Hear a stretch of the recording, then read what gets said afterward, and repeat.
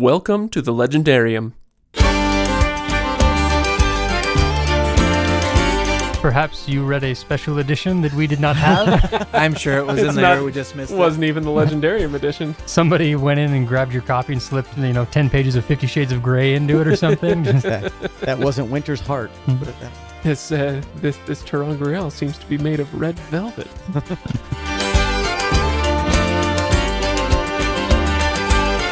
Welcome back, everybody. Welcome back to episode number 141. I think it is. I can't remember, honestly. 140-something. We are continuing on with our Winter's Heart discussion. This is part 2, and we've got a lot to get through, so I'll do a few quick little notes, and then we'll dive right in. So, as always, please join the discussion at thelegendarium.reddit.com and support the show at patreon.com/legendarium.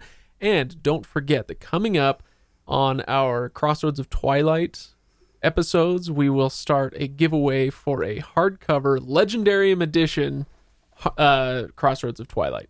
It's going to be fun. If you don't remember exactly what's going into that, then go back to episode number 140 and we explained that at the beginning. I don't want to waste a whole bunch of time on that now because we have a ton to get through. When we left on the last episode, we had just barely kind of dug into the Reddit comments and questions that people had left for us. And so I don't want to come to the end of this episode and realize that we had shortchanged our listeners there who took the time to leave some questions and comments. Because there were good ones. Because there were some good ones. So I want to get right into it. And let's start with... Again, so this is Winter's Heart, and let's go to Farm Matting, where Rand has gone to hunt down some Ashaman. After Rand plots a pretty brutal extrajudicial killing in Farm Matting, how dark does he have to get before he's no longer a good guy? So is Rand still a good guy? Well, yeah. No. You can be a protagonist without being a particularly good guy. Just ask Walter White. He's the only reason he's currently still classified as a good guy is because he is going to face the Dark One, a greater evil than the destruction that he's been wreaking. Right. Well, and this is the whole point of Cadsuane and Sorilea, is it? Their discussion, him getting harder versus getting stronger. Right. Yeah. And how Cadsuane is going to make him laugh and cry again. Mm-hmm. She's going to bring his humanity back. Which, by the way, she's doing an awful job of.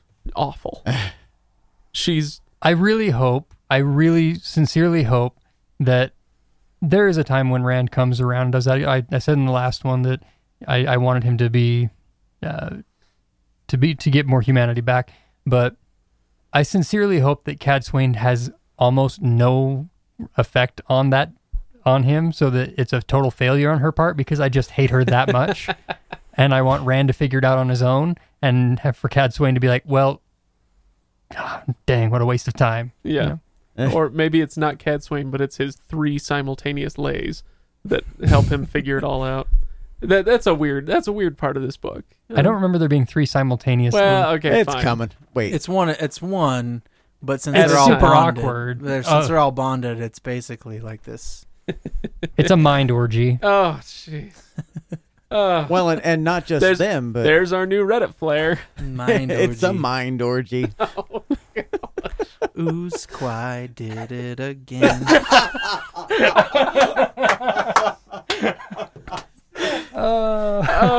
Tell me did you just come up with that? That was just... Oh my gosh, Alright. That's not like an old joke on not- the not- Watt subreddit or Not something? that I know of. 2 flares in 10 seconds. Seriously, that was amazing. So anyway, Oh my goodness. we Our work drifted. here is done. Thanks for joining us on the Donate to Legendary. Patreon. See you later. Now, we've come far afield, ladies and gentlemen. I want to get back to our original question. It's Britney, bitch. We are in very far matting now. Ken, that was not as good. You're not as good. I know. That's why I keep inviting Kyle back. Okay, so back to Rand and whether he's a good guy. Does it matter that our good characters like him and want to be around him? I'm thinking specifically of the Wonder Girls. Well, and, No. and the question talks about his extrajudicial killing Right. scheme or whatever. Who's he plotting to kill, though, in this instance? The Ashaman. The Ashaman that have... Pure revenge killing. Well, They are his responsibility. they are his responsibility, and they are not good dudes. So, yeah, he's doing it outside the law, but...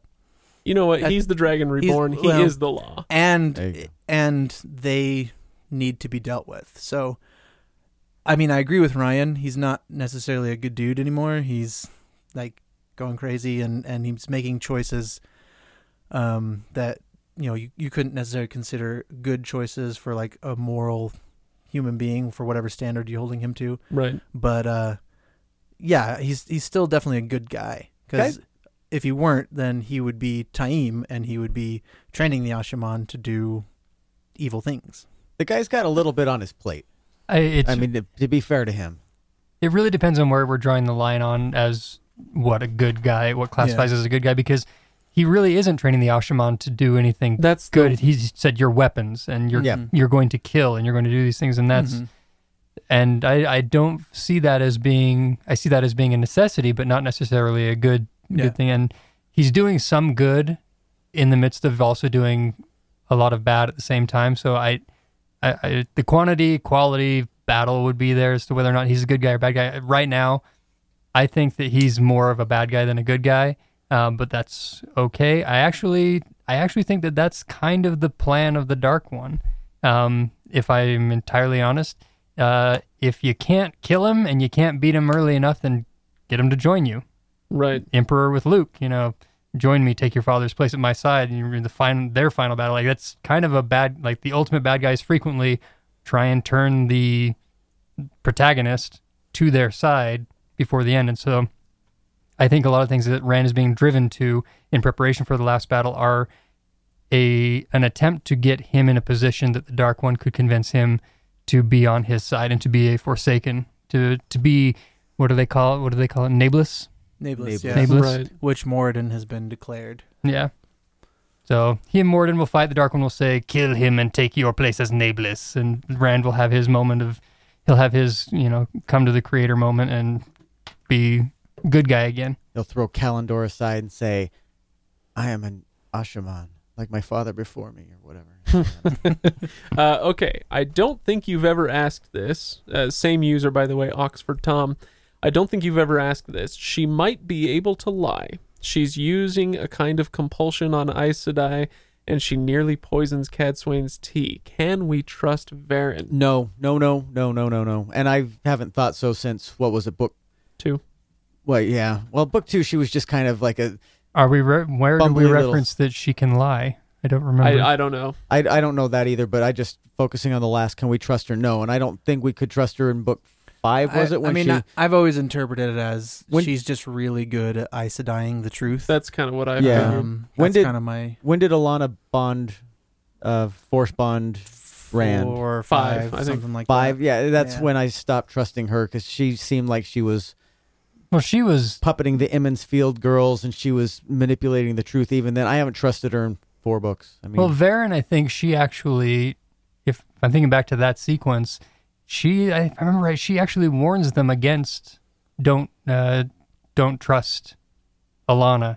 Mm-hmm. Don't trust, because my inclination would be that I would still trust her. She's still a good person. There might be some things there, but Yeah, and as far as the compulsion is concerned, at least from this point of view so far, she kind of explains that, I believe, in those chapters where she's taking... That was in the last book. Yeah, in the right? last book, where she's taking in an Aes Sedai into a tent to interrogate them, and it's for whatever her purpose is. But I don't, like I said, I've always read it as Varen is just really good at getting around those obligations of the 3 oaths. But I cannot remember exactly what it was, but there was something during the Shadar Logoth taint cleansing battle where Varen, we're in Varen's head for a few brief paragraphs, and something in there made me think to myself, oh, no, I'm on board with her. She seems to be, she's ultimately, she's doing things her way, but it seems like she's a decently motivated character. Yeah. So at least for now. There was something in there. I don't know. There's too much. Every single time that she's the focus of a chapter or a section of a chapter, I don't like her. I mean, she comes off as a simple little, she's the clumsy little socially awkward Brown, but I'll tell you one thing. Just does too many things that make me go. She's one of my favorites to read because Jordan doesn't do a lot of moral nuance with his characters all the time. Some of them he does. We've already discussed whether Rand is a good guy or bad guy, and he'd be a good example of it. But for the most part, it's a bit Tolkien-esque in the fact that the good guys are really good and the bad guys are really bad. Yeah. But Varen is a great example, and it's kind of like reading Elida as well, where it's like, this is a complex and interesting person who, just because she's in the good guys camp, doesn't mean that you have to like or trust her all the time. You wish that she would be more communicative with the rest of the team, and she doesn't seem to be. Anyway, I like reading her for that reason. She seems to be a little more nuanced and interesting than say, Elaine, for instance. Yeah. Right? So Totally buy that. Anyway, okay, let's move on to another one. If I like this one a lot, and I hope we don't spend more than 1 minute on it. If you ran an inn, what ritual instrument of domestic abuse would you put in the nightstand? That sounds awful, by the way. That's pretty filthy. But never mind. It's who's the innkeeper who's ritualistically torturing people? I don't know. Not I'm sure. not getting this reference on this. Perhaps you read a special edition that we did not have. I'm sure it was It's in there. not- We just missed Wasn't even the Legendarium edition. Somebody went in and grabbed your copy and slipped 10 pages of 50 Shades of Grey into it or something. Just- That wasn't Winter's Heart. Let's put it that way. It's this Terangriel seems to be made of red velvet. Don't know what to make of Is this. that the one that Elaine used in the last That's book? what was it? The red rod. The red rod Terang. That's right. That's what would be in the nightstand. It's coated in red leather. Okay, so let's move on. Why is this Idom Furline? Oh, dang it, where's my mouse? There we go. All right, so, and I did not catch this. This person, Shifuju? I don't know how to read Reddit handles, but there you go. So Luke is Rand's uncle, if I'm reading chapter 22 correctly. To which I said, what? Huh? Say that again. Luke, Lord Luke, the Slayer. Remember him from book Yeah. 4? Yeah. Luke is Rand's uncle, if I'm reading chapter 22 correctly. What's up with that? And will it be important at all in the series? And to which I would say, well, if that's true, it's Then going to yeah. be important, but I did not catch that. But maybe I just wasn't paying close enough attention as I was reading. I don't know. I got to go back and read chapter 22 again. Did you guys catch that? I'm going to double check on it, but I'm pretty sure that that's a thing. Because of the Andor and Bloodline ness that's happening throughout the book in other areas.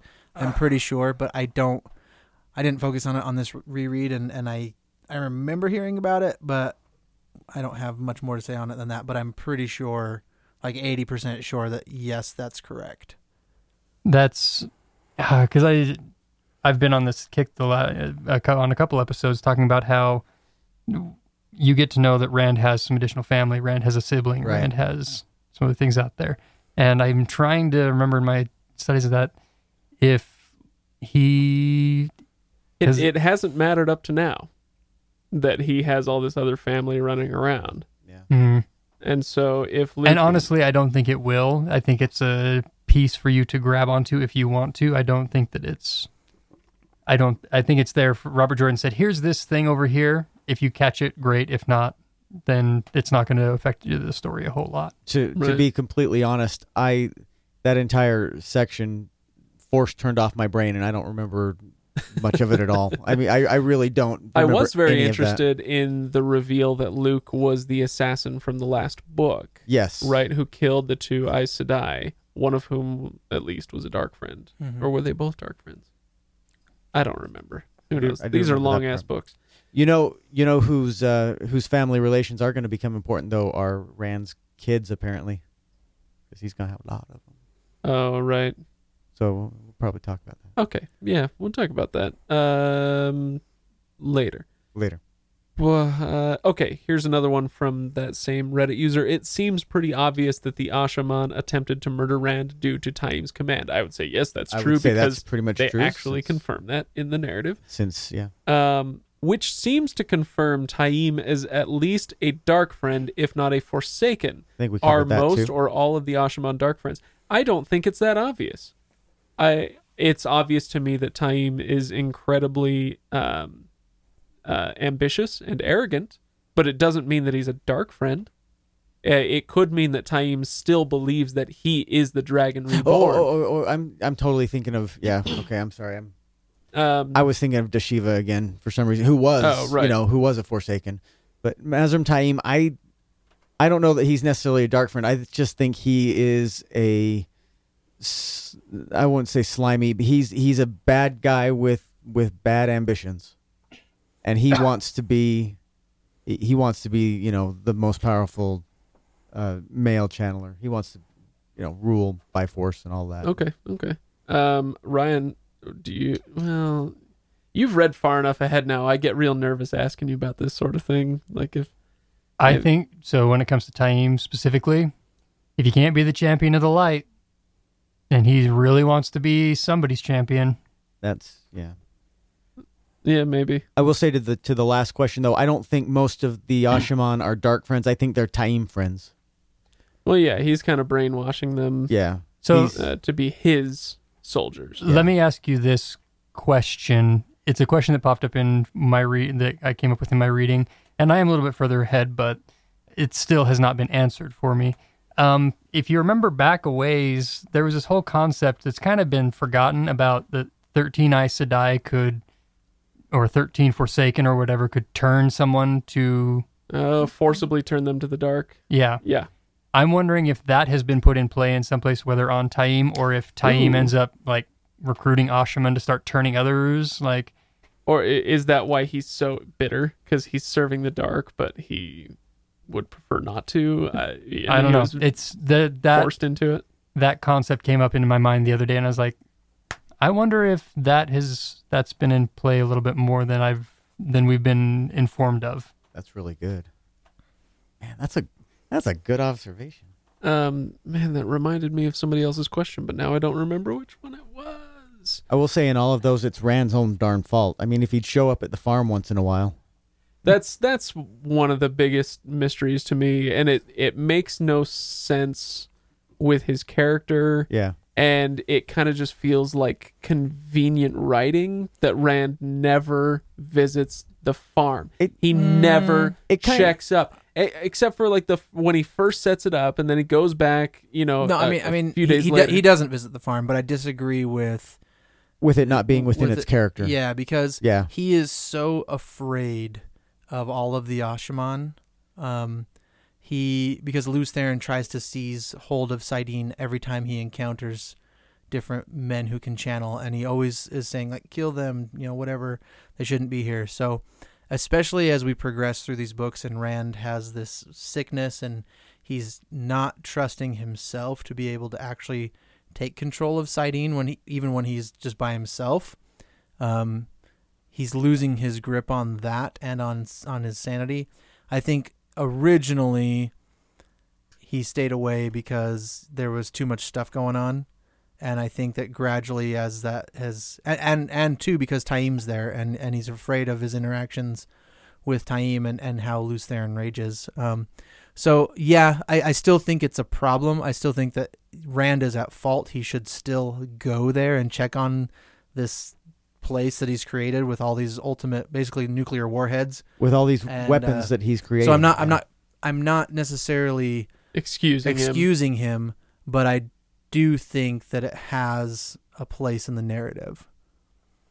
I would hope. Maybe. It's one of those things like, hey, guy, I just cleansed the taint of Sidene. Maybe I should go say hi to everybody and let them know what just happened, because they're probably, they're all feeling it, but be like, yeah, guys, just so you know, that was me. Drinks on me. Right here. You go ahead Yeah. and drink in that Sidene's juice. No worries about going crazy now. Which raises the question: they're not going to get crazier. Are they going to Stay as crazy stay as they are, or walk backwards? Like, where Yeah, does that that's sit gonna- now? Well, That's gonna be you Do you know, have it residual seems- taintage on your head? They're like, I cannot get the smell of that taint out of my fingers. No, it makes me wonder. It makes me think back to our previous examples of people going crazy from Sidene, and it seems to happen suddenly. The example I'm thinking of is at the end of Book 8, after the attempt on Rand's life by the 3 or 4 Ashaman.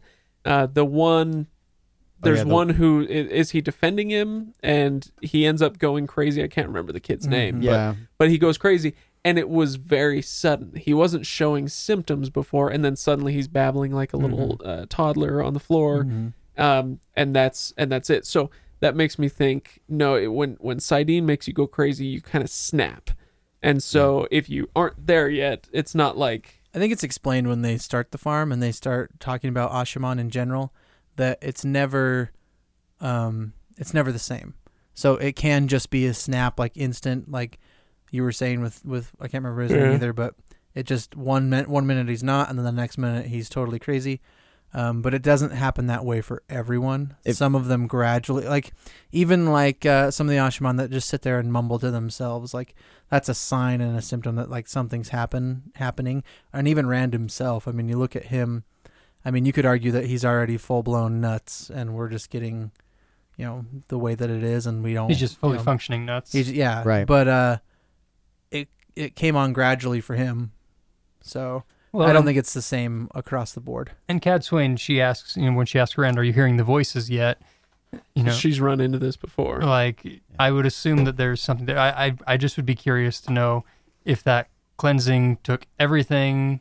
Where do these Ashaman sit? Because they're going to now have to convince the world, which thank heavens Nynaeve was able to feel Sidene and to sense the other side. So there's at least a little bit of somebody who can. What's the word I'm looking for? Empathize? Not empathize. When you can say something that someone you were a part of it. You Advocate for? know. What are Screw you it. talking about? Yeah. I'm lost as well. Yeah. It's a C word, and All right. That goes well. This is the best radio of I know all time. it's high end. Somebody's screaming it out right You now can at me. confirm? With Is that- regards to the Yeah. madness, Confirm though, will work. You can Yeah. confirm that this actually happened. with regards to the madness, I am curious to see what toll it takes on Rand having cleansed Sidene, because in that process, Corroborate. Corroborate. There Thank you. go. Yes, the word I I'm win the looking game. for. I'm Yes. sorry, Kyle. You're Go good. That piece of the word of the day, toilet paper, was I half haven't, torn. I haven't gotten to that piece of the toilet paper yet. In the process of cleansing Sidene, he has taken upon the entirety of that taint upon himself, and it describes has. that. Yeah, it describes that, and he says, Yeah. that he could feel all of that and just the weight of it, and basically that it felt like Rand didn't really exist anymore. He was Sidene and essentially the taint that was on Sidene. So I'm curious to see what toll that's going to take on Rand and his individual madness, because now it's cleansed and it's gone, but he did not only channel for however long he's been doing that through the taint and become mad in that process, but now he's Right. taken on the full force of that. Speaking of which, that was also another point. We were talking about the tendency of writers to make their protagonists Christ figures, basically, especially in Western literature. Well, there's a pretty big moment there. Taking on the taint of the world. Yeah, every little bit of the taint, and then like describing, cleansing that and basically saving the world through that process. Yeah, it's very, very explicit Christian imagery there. Anyway, There's enough variation in it, though. I don't think he took the taint on him. in my vision, it was less of a sexual encounter as it was a water slide thing. Like he built. By this, the way, put your hands together, man. Yeah, I don't think that he got the taint on him while he was cleaning it out. I think he was. Wow. I'm so I excited. want you guys, guys- I'm so excited. We are going to have, let's see, 10, 11, so 5 books. We're going to have 5 books taint free. The jokes can probably ish end. Hopefully. Maybe we'll get Yeah, a few, right. like at the beginning We all of knew book this 11 day or was going to something. come, and that Have there you- would be 2 hours of this. But Have you met us? Yeah, look, I'm just saying, I'm getting a little bit tired of how giggly I get at taint jokes. Like this is pathetic, and so Yeah. I'm very excited for this not to be I had to turn a away thing from the anymore. mic when you said on the last episode something about wiping it out, and I was like, why would you choose that word? Deliberately. Yeah. Yeah. But I to the point, I don't see Rand as in a Christ figure since they're taking the taint on him. It was just kind of he shuttled it from one place to another. Yeah. So Okay. All right. It was like the Ghostbusters in the River of Slime. All There you right. Ooh, okay. Despite being heavily targeted during the cleansing, the operation was not interrupted. What do you think would have been the consequences had the flows been interrupted? Well, I think they pretty much summed it up with a whole, you could break the world again. Well, yeah, but nobody knows. Nobody knows anything about it. It's true, but I'm wondering if you're risking tainting Sidar. Ooh, Because he's using nice, both because halves. they're Yeah. mixing so And much. so if he loses control in any moment, that now spreads, and now you're screwed. That would be so. that would have been compelling. That would have been awesome. And now I'm wishing he had written that. Oh boy. that Oh would've- boy. yeah. That would have been a compelling last 5 Or if he just books. transfers it from Sidene to Sidar, so Sidene is cleansed, but now it's Sidar, and all the female Yeah. channelers go Right. crazy. Because you want crazy women being crazy. I kind of thought of I was thinking of Elaine in the last book releasing the weave Mhm. for the gateway, and it makes And it this blew like up. this giant explosion, and it kind of made me think of that. And if he lost control of the weave and it imploded on itself with something so big and so powerful, like you want to talk about breaking the world, like what if you literally cracked the world in half and broke it apart and everybody died?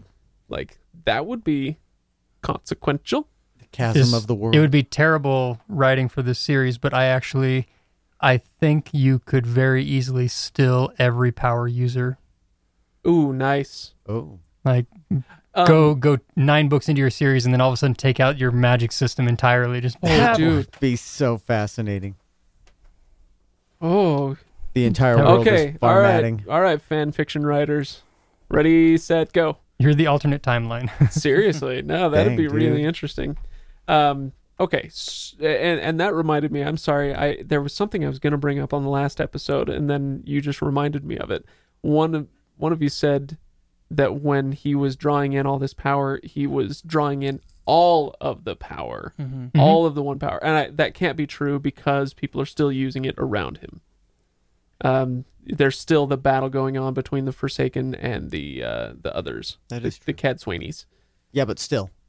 And so anyway, I don't think that that's accurate, but I don't think that the power necessarily has. it's like- not a pie. Yeah, it's not a limit. it's not a zero sum thing, but yeah, my question then to challenge this is to say then how do you remove all of the taint from something that is an infinite mass?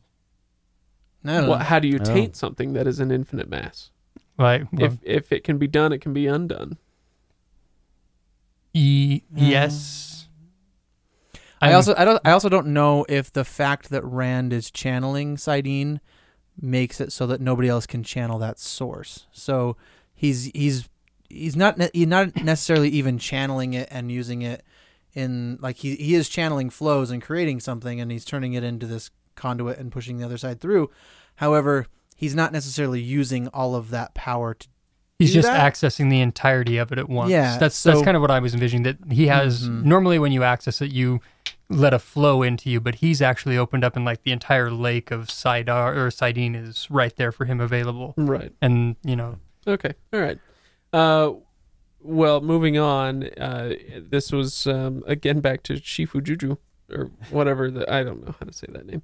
But in response to that question that we just went over, and how the hell are the vaunted Chosen so soundly defeated? Not so scary after all.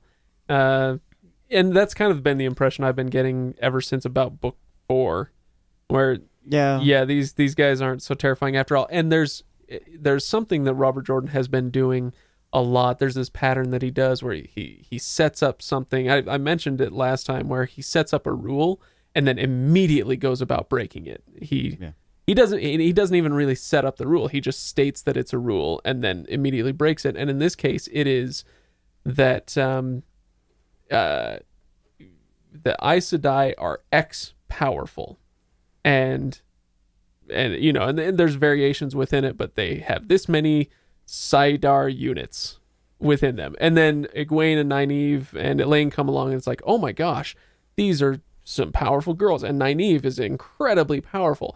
And then suddenly you're meeting Windfinders who put Nynaeve to shame, and you're meeting Cadsuane, who's really powerful, and you're meeting all these people who are and suddenly it really has defanged the Forsaken in a big way throughout the last 5 or 6 books. To an extent, because the Forsaken have all the knowledge that they have. Yeah. Right. And I think in this case, it's a little bit disingenuous to say like, oh, they're not so scary after all because they got their asses kicked at the cleansing of Saidin.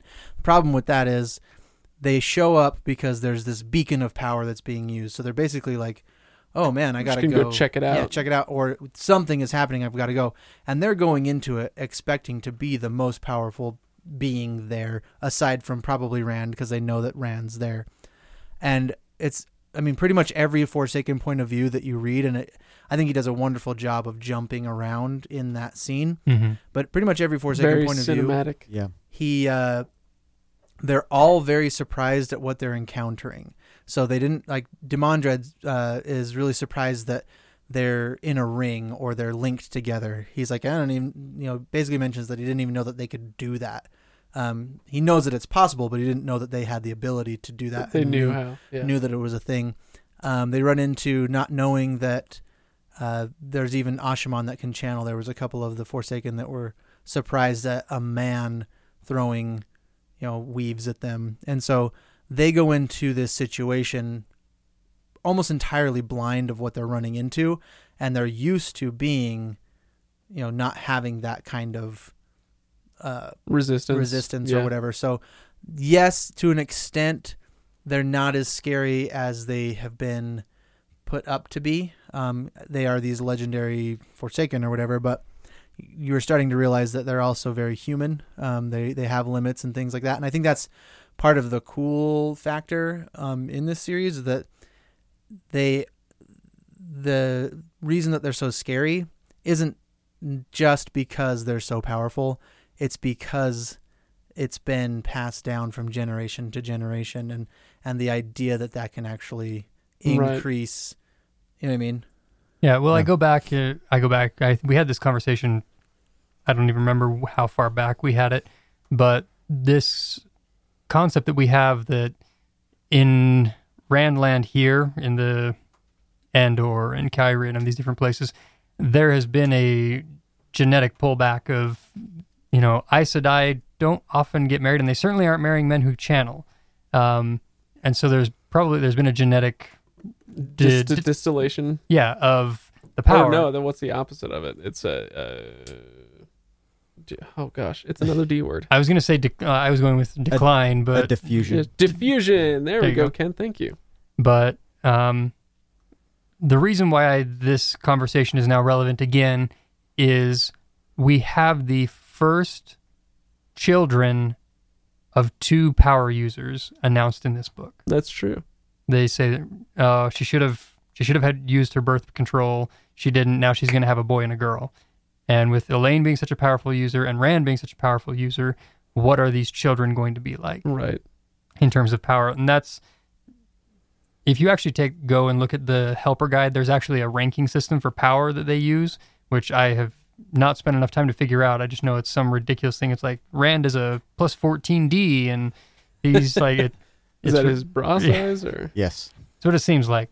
But as a whole, especially inside of the this area that we spend most of our time. Generally, the Aes Sedai are weaker. They Right. are weaker. Which is weird. Yeah. Yeah, it's been a weird way that these novels have gone. So we'll see where that ends up. All right, let's move on to Fanfic Hater. This is a Reddit user who is not going to appreciate the fan fiction that I've called for. Fanfic Hater asks, of the characters in this book without a POV chapter, which one do you most wish had one and why? And I don't know. I don't know who we met that you don't see the point of view from. The only one I thought of was Egwene, but she's not even in the book. But she also thus doesn't have a point of view chapter. And I like Egwene stuff, and so I missed her. But other than that, I wasn't sure. I bet this person has somebody in mind. And so I hope Fanfic Hater will get on the Reddit thread for this episode and let us know. It feels like everybody had some form of POV or another, but not everybody.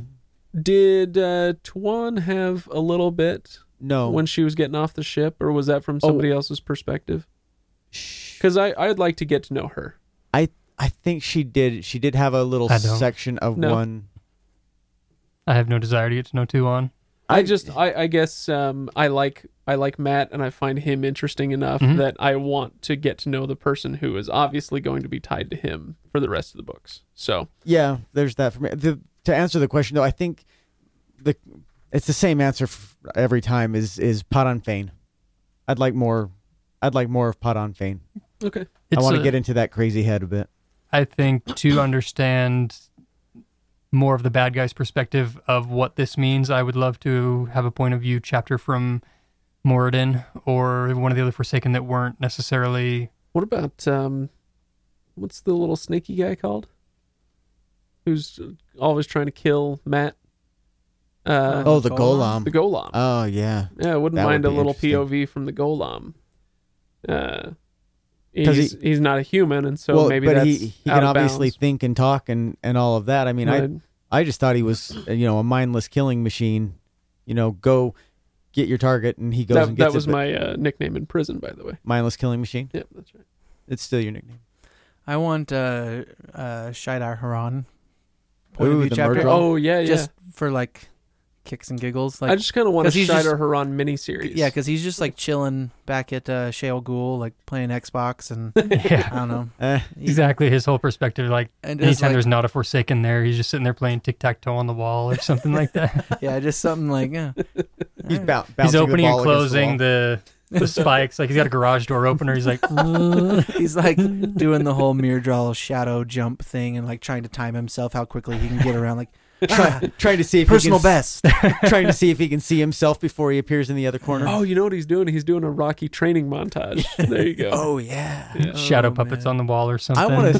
I want to see I want to see the dialogue between Padan Fain and the voice in his head, because I bet that's a special kind of crazy.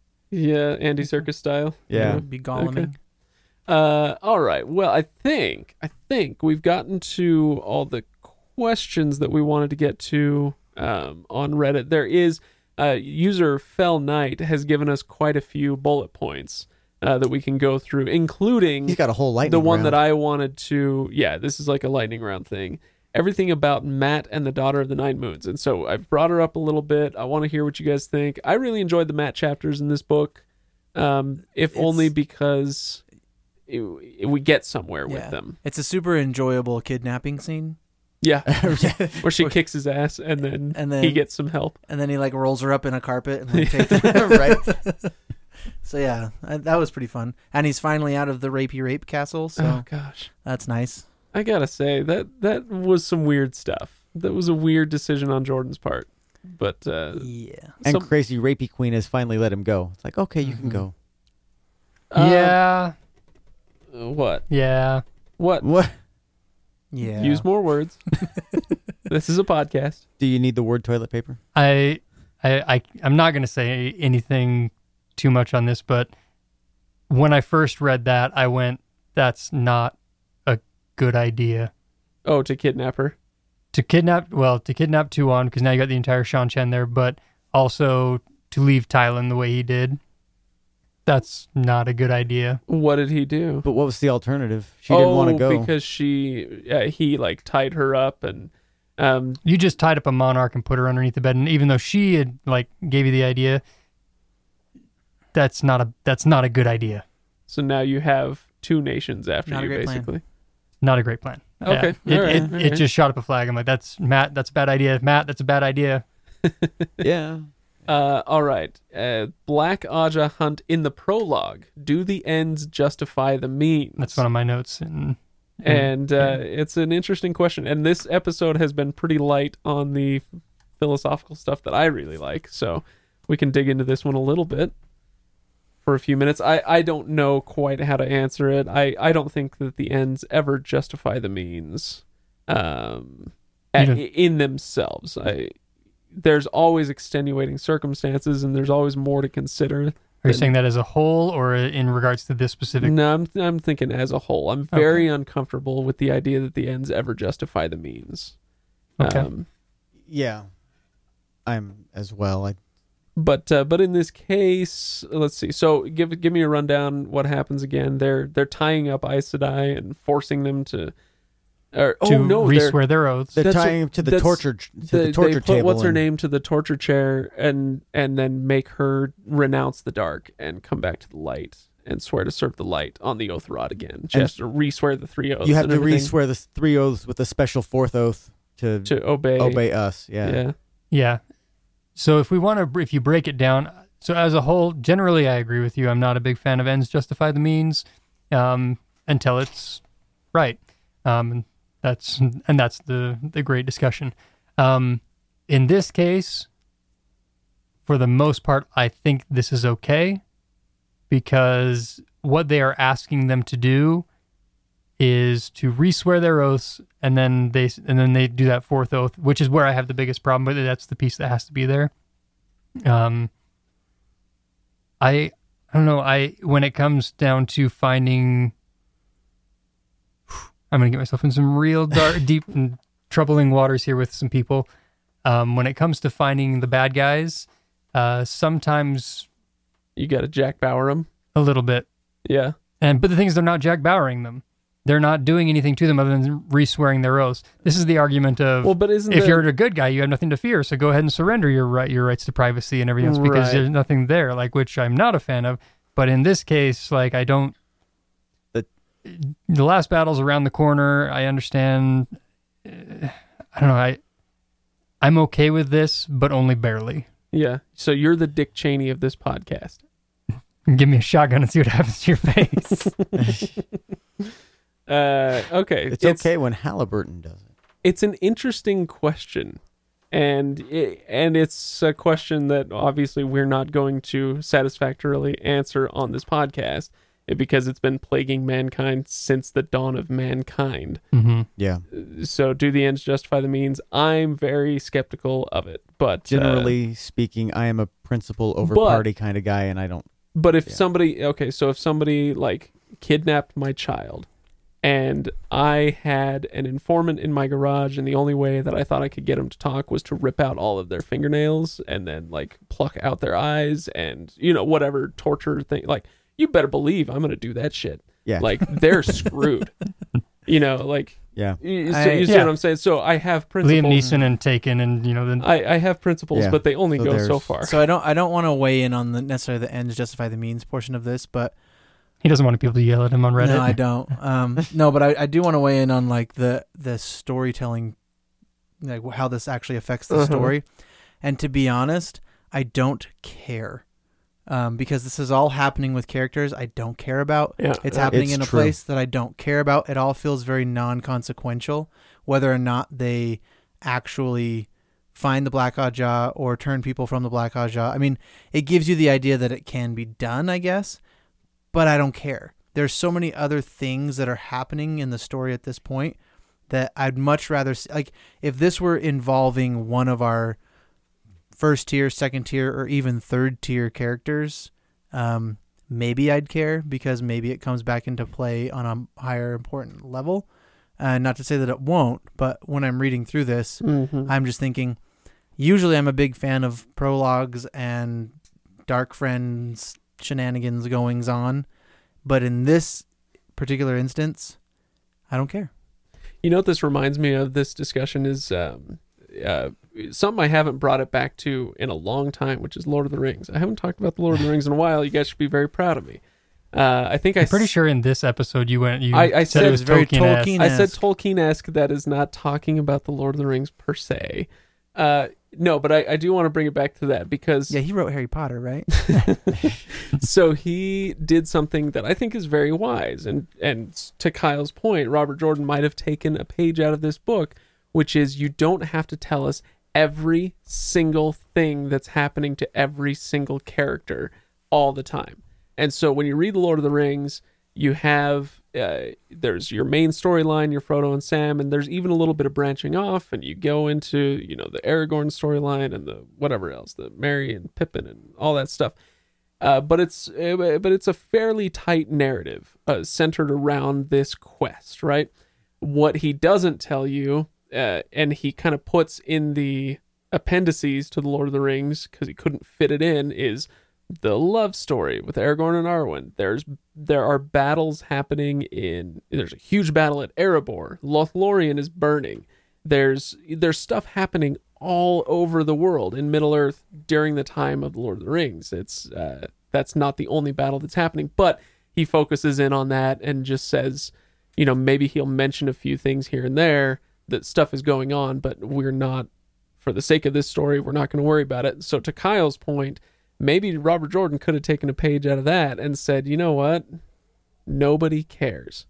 Yeah, there are dark friends in the White Tower. Well, guess what? We haven't spent much time there in a long time, and we're not going to spend a lot of time there for a while. Or even if why do we care? Or even if you want to, and if it is an important thing that comes back later on, give me somebody that I care about in that scene, so that I do actually attach some importance to it. Send Varen back or something. Because it gets very easy to say, oh yeah, that was a thing that happened, I guess, so that's my criticism of that. I think, like everything else, it does play a part, and whether it's a large part or a small part, whatever. But in this instance, who cares? Yeah. Okay. The one thing it does for me that I do appreciate in having it there, is it really makes me appreciate the structure of the Black Aja. Because as soon as they got one, a lot of times you could say, well, now they've got 20. They get the names of 20 or whatever.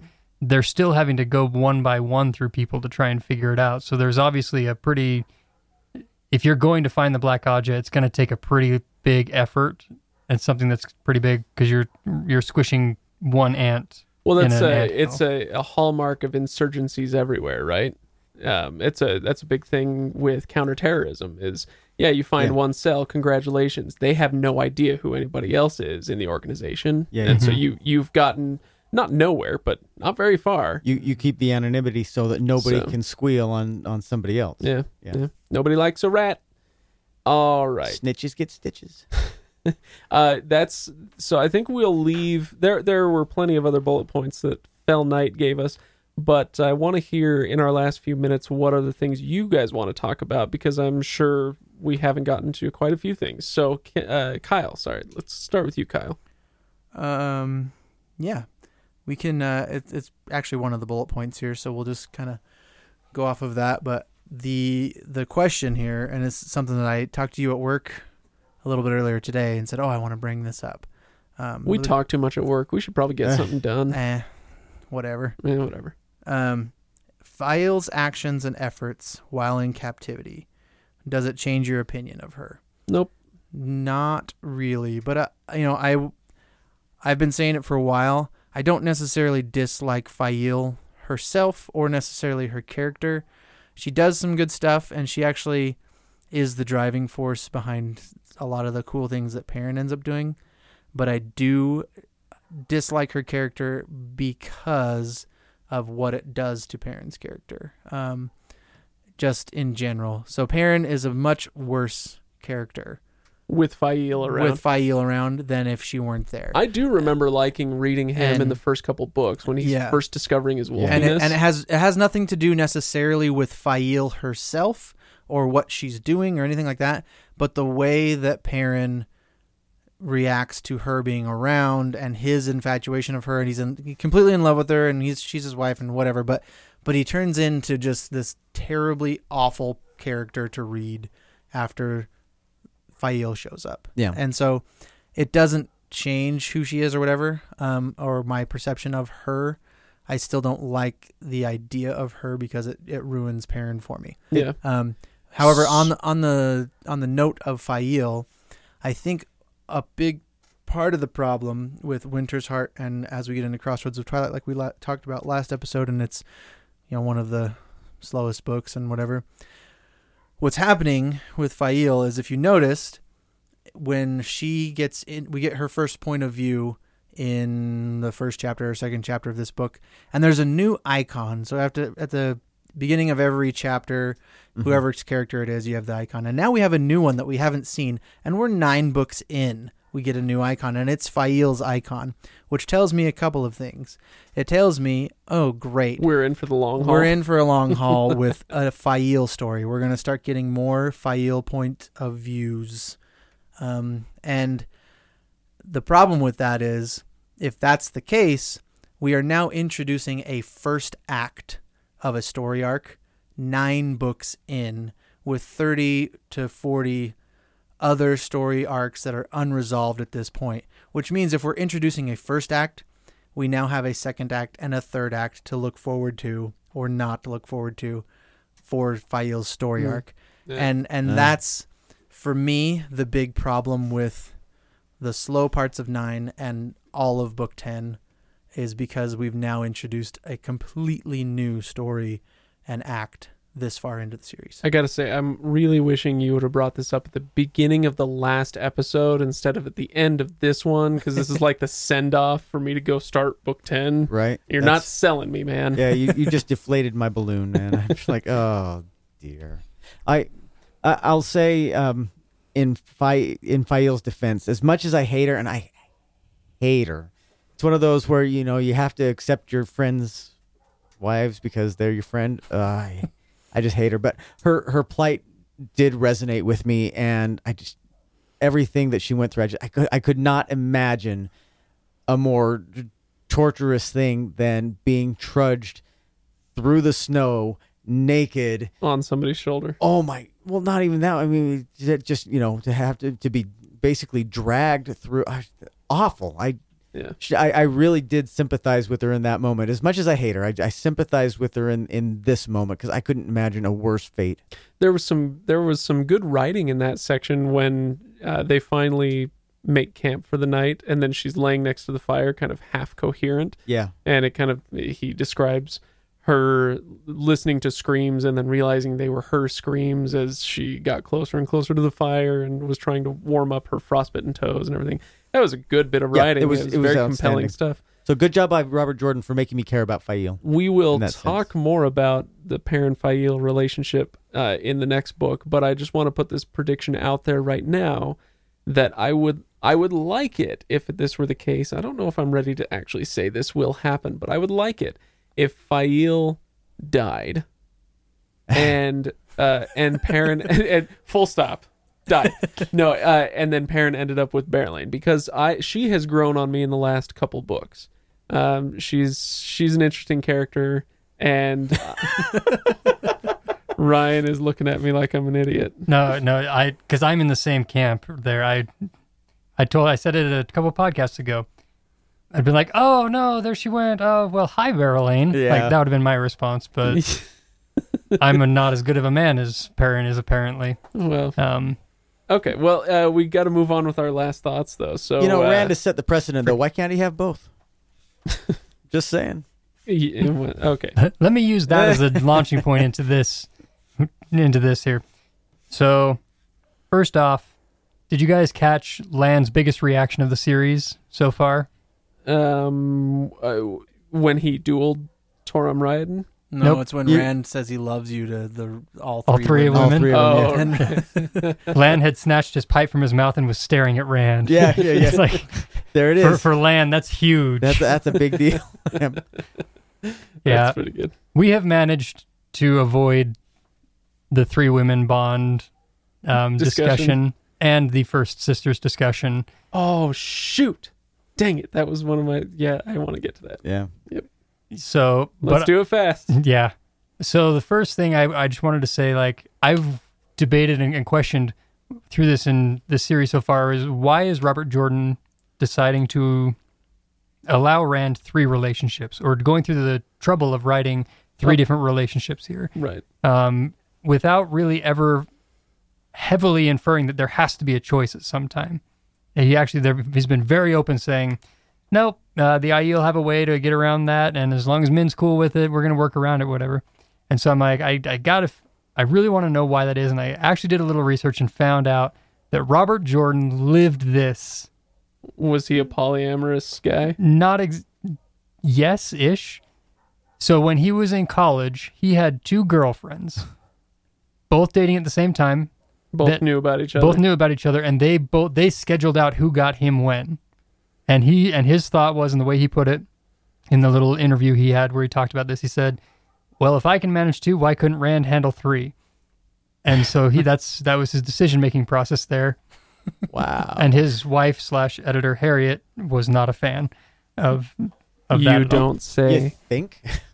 To me, like, I'm totally fine with an author injecting a little bit of themselves in there and making that, a part of it there. But part of me is also kind of like, well, that seems a little...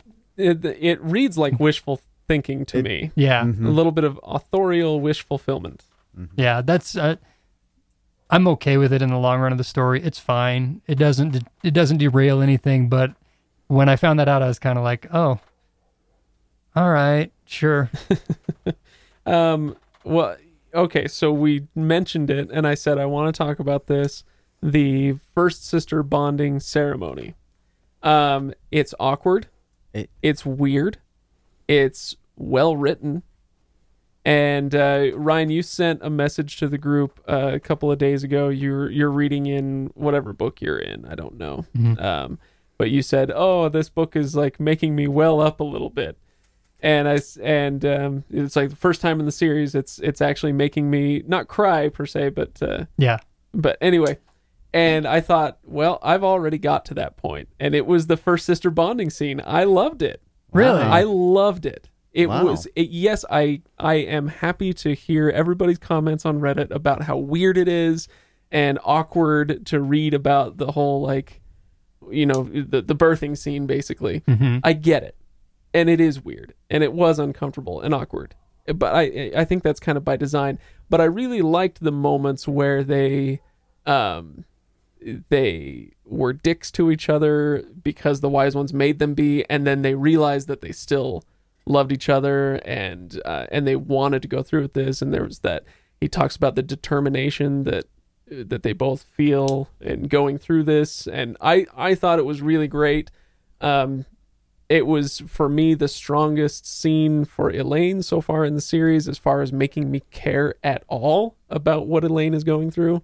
Yes. So I just wanted to get that out there before you all started shitting all over the scene. And I loved it. I actually I'm not gonna dump on your point at all. I thought it was an excellently written scene, and I was actually surprised once you get past the awkwardness of everything, including the empathetic awkwardness for the parties involved.